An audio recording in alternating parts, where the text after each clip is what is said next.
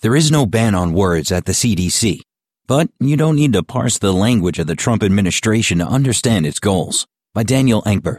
This audio version was created exclusively for Slate Plus members.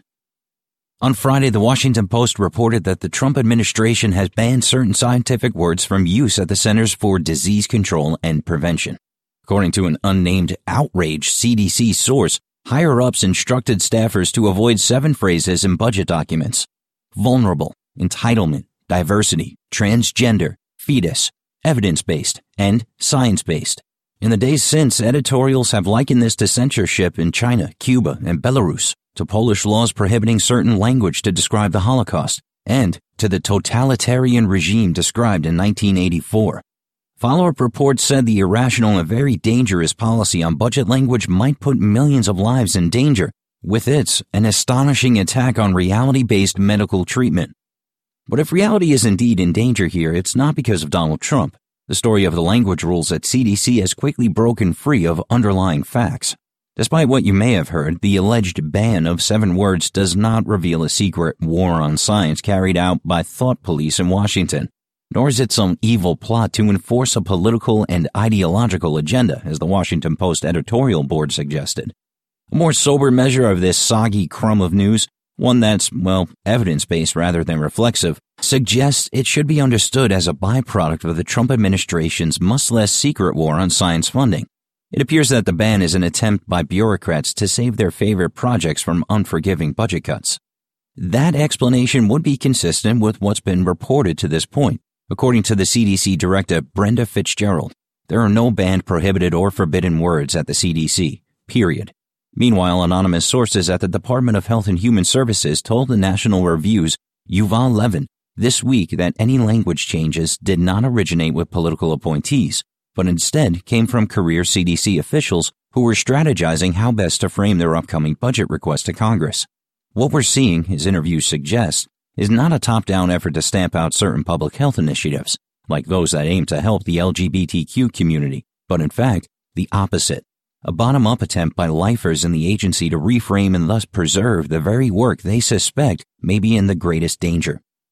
Reports about the 7 dirty words at CDC should be understood in light of that budgetary process. Right now, the Trump administration is in the middle of preparing its fiscal 2019 request to be submitted to Congress this coming February.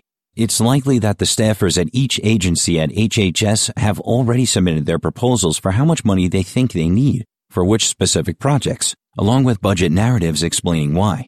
These, in turn, have probably been passed up to the budget team for the whole department, aggregated and sent on to the Office of Management and Budget in the White House. Now, the OMB is trying to combine proposals from across the federal government into one colossal document to be reviewed by lawmakers. There are internal negotiations at each step, says Stuart Shapiro, professor of public policy at Rutgers University and former OMB employee. The OMB may demand steeper cuts from budget staffers at HHS, for example.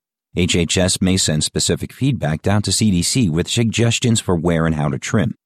This scrutiny is likely to be extra intense this year, given the Trump administration's extraordinary steps to reduce government spending. In its first budget request delivered last May, the White House called for cuts of $1.2 billion from the CDC, $5.8 billion from the National Institutes of Health, and $2.5 billion from the Environmental Protection Agency. For comparison, the last Republican president, George W. Bush, proposed increasing NIH funding by $2.8 billion in his first budget request and cutting funds for the EPA by $500 million. HHS staffers have been telling those at CDC and other agencies that it would be better to avoid any phrases that might attract extra notice from the budget slashers higher up in the chain. This is tactical advice. They want to bolster the CDC's position during these negotiations. Levin suggests that words like vulnerable, entitlement, or diversity might annoy Republicans in Congress and make them less inclined to grant requested funds. But it seems more likely that the same advice is meant to ward off cuts from the OMB director, Mick Mulvaney, and his team of budget hawks. After all, they've been more tight-fisted than even congressional Republicans. The latter rejected the Trump administration's most dramatic cuts to science spending earlier this year. While back-and-forth discussions about budget documents may be normal, Shapiro says current staffers' wariness of potential trigger words such as entitlement seems like something new. It's also indicative of where we are today, given the administration's zeal for shrinking government and the radical polarization of political debate. It makes sense that bureaucrats would be doing whatever they can think of to protect their work from scrutiny. That is to say, their censorship is both strategic and self-imposed. That may help explain why the list of forbidden phrases is so peculiar. Its haphazard composition hints at something other than a secretive attempt to stifle free expression in the government. To me, it reads more like some left-leaning functionary's best guess about the words that might be banned by the White House, if the White House were to bother banning words. A few entries on the list make sense. It's easy to imagine the Trump administration pushing back on uses of transgender, for example. But what about a word like fetus? That would seem to be a pretty useful term to have at your disposal, whatever your position on the ethics of abortion. And what of science-based and evidence-based? Those phrases don't support any one political agenda. If anything, they are maddeningly generic and easily abused by either side. According to the Post, one senior CDC official told the staff that science-based and evidence-based should be abandoned because they've been overused. Some will argue that censorship can still be dangerous, even when it's not imposed. That's clearly not the case in this scenario. What we're seeing from the CDC is not an effort to suppress unwelcome research, but rather an effort to conceal it under euphemism.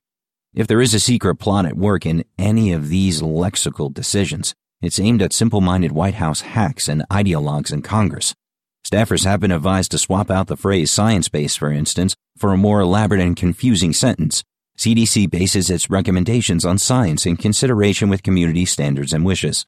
Similarly, we've learned in recent months that staffers at the EPA have been rebranding satellites that help keep track of climate change as those that study weather, and they've elected to replace the phrase climate change with climate resiliency in documents. We've heard that a director at the Department of Agriculture advised her team that carbon sequestration and greenhouse gas reduction should instead be described as building soil organic matter and increasing nutrient use efficiency. We won't change the modeling, the director told them, just how we talk about it. It matters that this bullshit has been bubbling up from within the rank and file instead of raining down upon them. That is to say, it's the scientists who have been using doublespeak to manipulate their bosses, not vice versa. Yet journalists have reported on these middle management directives as if they were new and shocking evidence of the Trump administration's sneaky plan to interfere with scientific research. In a follow-up story published Thursday, the Post puts the ban on words at CDC in the context of a linguistic battle waged across official Washington seeking to shift public perception of key policies by changing the way the federal government talks about climate change, scientific evidence, and disadvantaged communities. The invocation of a secret war on science, or 1984-ish thought control, doesn't fit the fact that many of the language changes are coming from the lifelong bureaucrats and not their political overlords. Even when these changes are delivered from on high, it's not clear how far the practice strays from that of prior administrations. Thursday's story in the Post points out that directed euphemisms are the norm in Washington.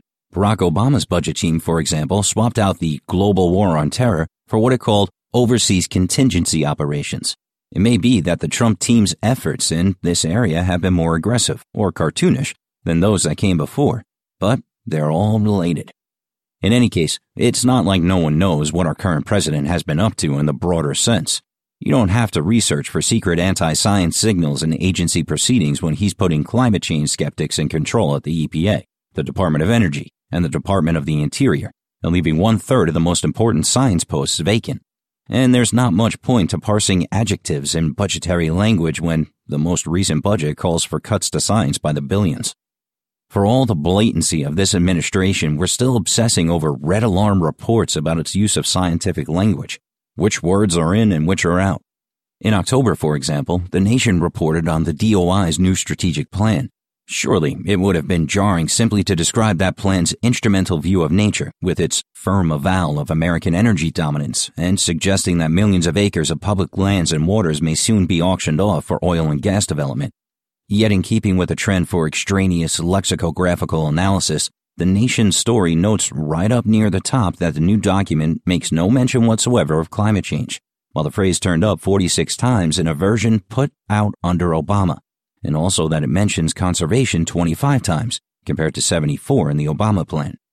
I agree it's telling, in some way, that the department tasked with protecting America's natural resources won't even mention global warming once in its strategic plan. But does this information really add anything to what we knew already? Same goes for all that news. So much news about the Trump administration's efforts to excise every use of climate change or global warming from its official websites. We've heard these words have been purged from whitehouse.gov, and they've been deleted from nih.gov. And they've been scrubbed from the EPA.gov.